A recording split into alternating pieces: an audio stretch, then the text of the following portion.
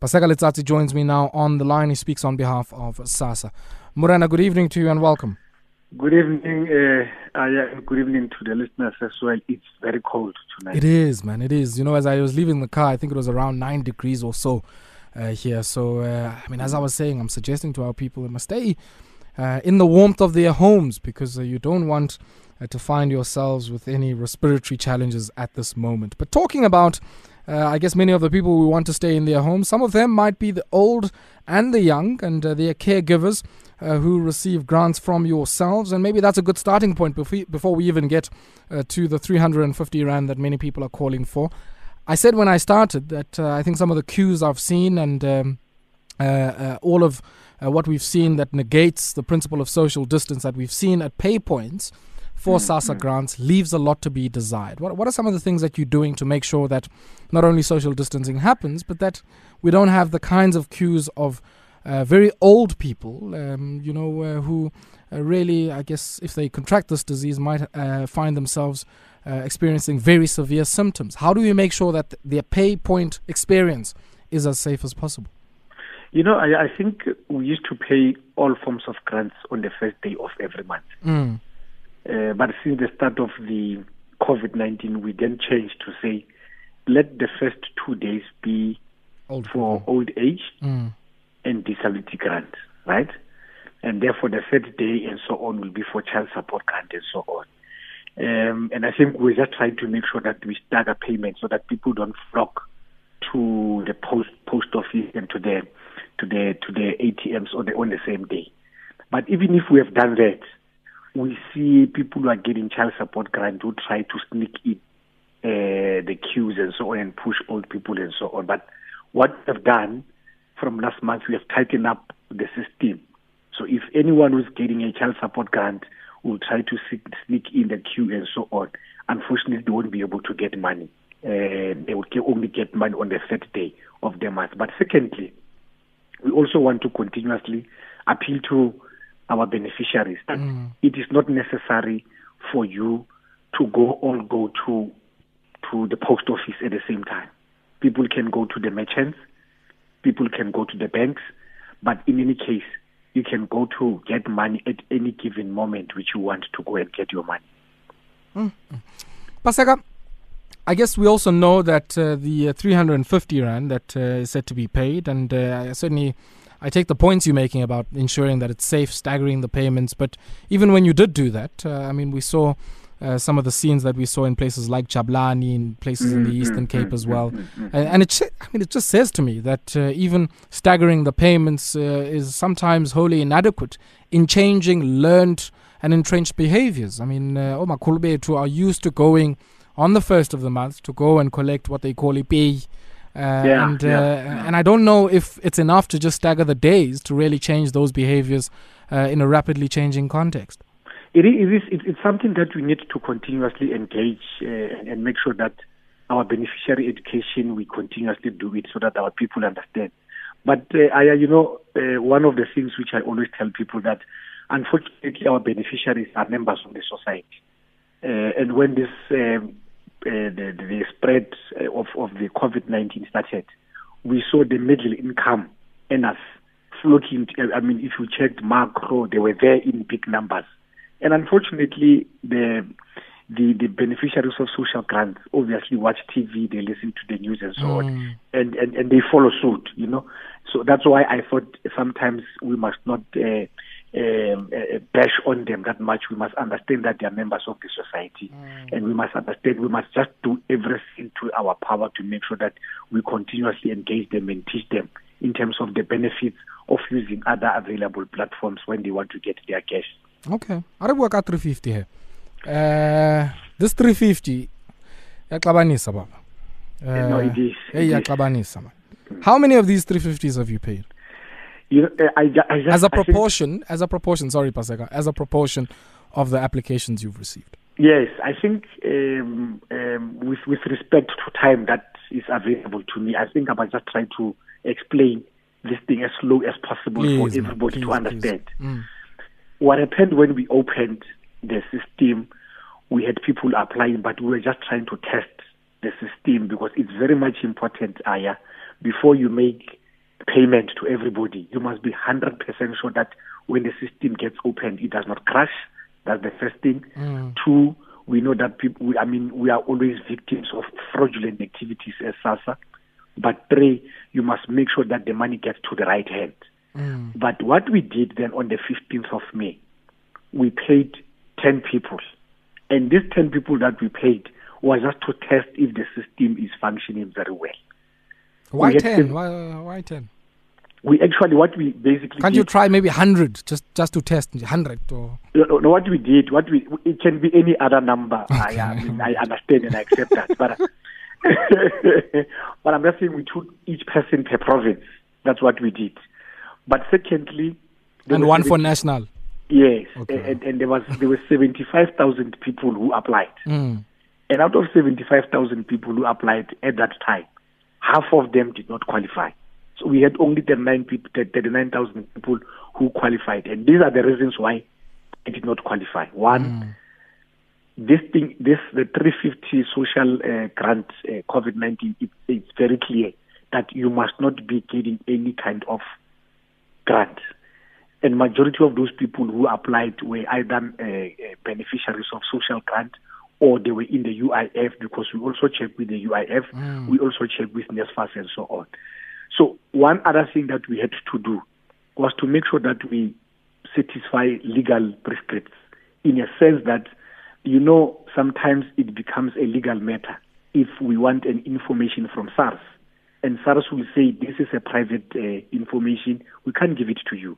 Even if it's for a good cause, but the fact of the matter is that someone can sue us that why did other state agency give SASSA an information about my private details and so on.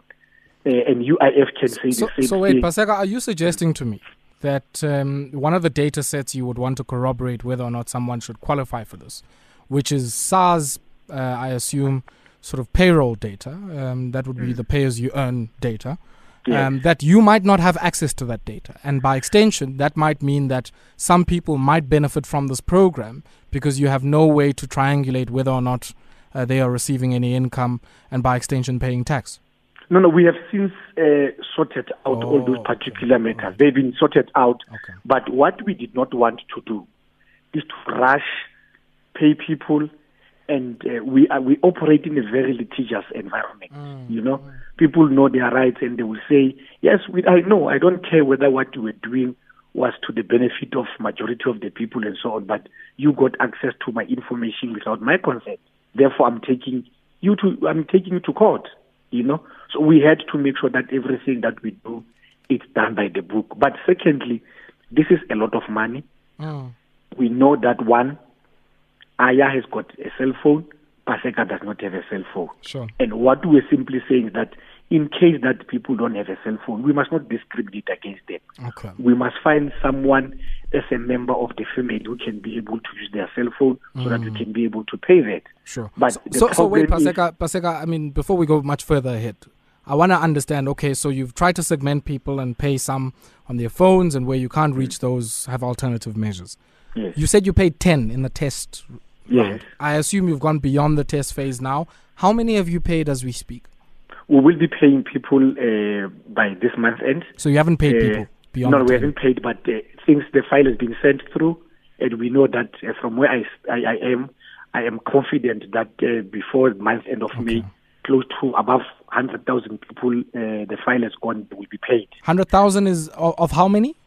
There were about around 300,000 people. Close to just above 300,000. So you're saying about half of those are going to get their money at the end of the month? Yes, definitely. But unfortunately, some of those who did not go through, it's because every time when we go into the system, we pick up that this person qualifies for what one grant or the other. Okay.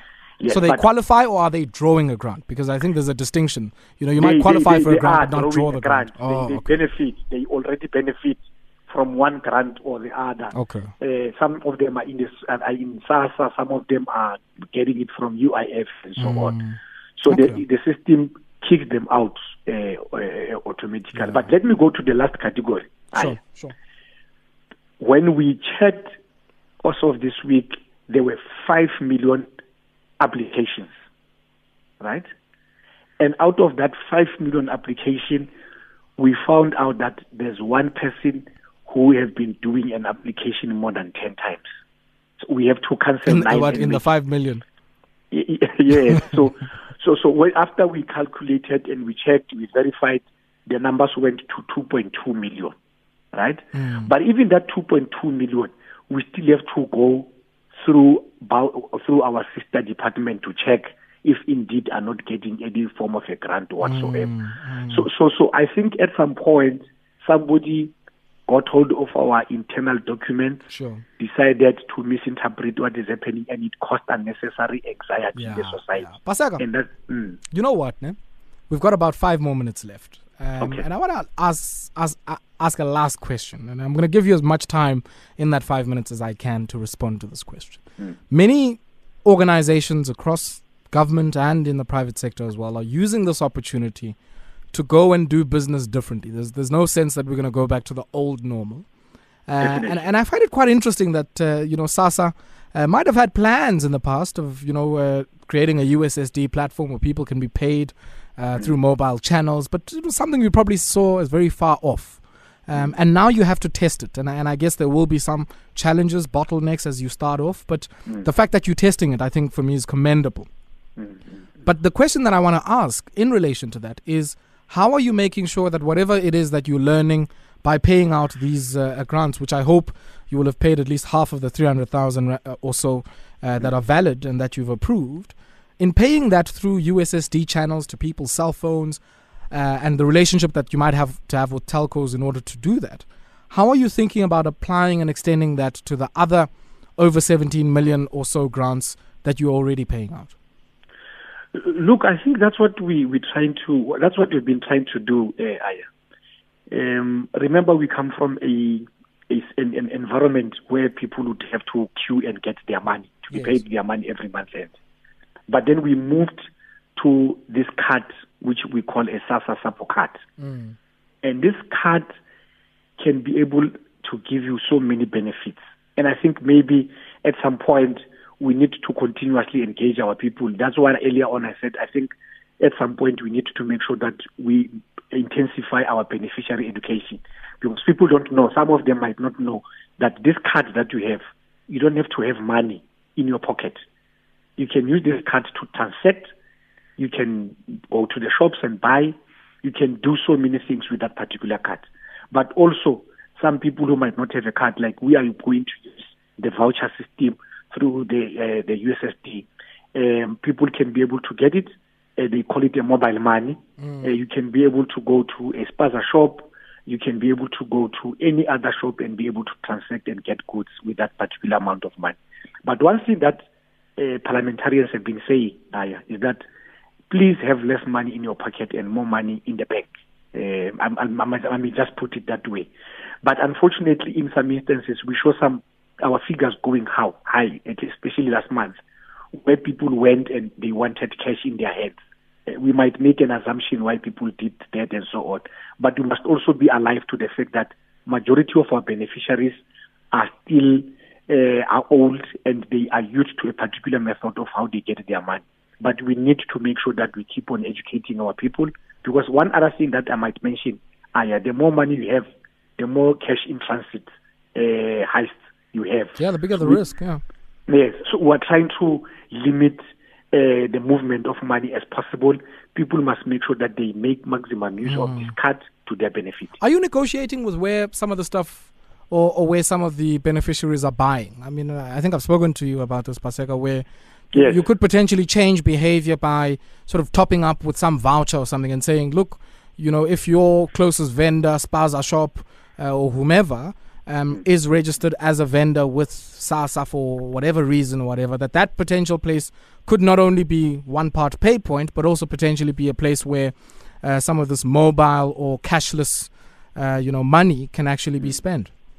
Look, if you go to some of these merchants, the bigger ones, I'm sure you would find out that there is something that will be saying these are the benefits you get if you are a beneficiary of social grant and so on. But I know that the Department of Small Business is pushing very hard to make sure that we take money, the money circulates within and so on, especially to the small guy here there at the corner, because it doesn't make sense, especially in the rural areas.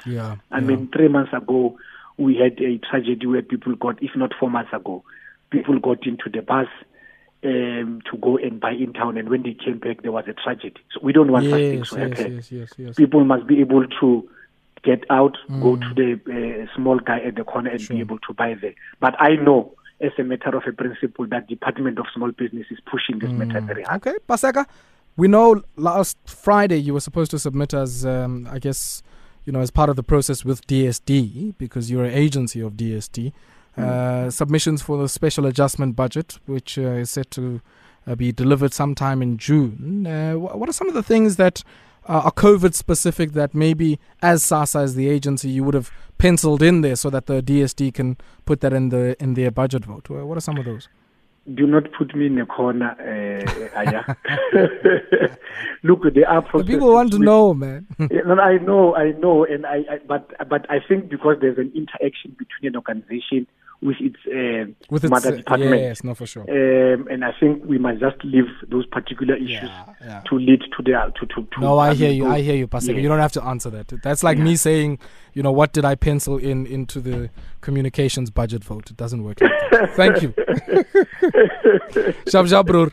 Hey, brother, thank you. Sure. Paseka Letsatsi speaks on behalf of SASSA, and they are the guys that are going to be paying out millions of grants in the next few days or so. And I'd love to hear from you. I mean, you might have been one of the 300,000 people who have applied for the 300 Rand, 350. Have SASSA communicated with you? And more importantly, when you receive that money, come to us and tell us, of course, what are some of the things that you would do with that money? We'd love to hear from you.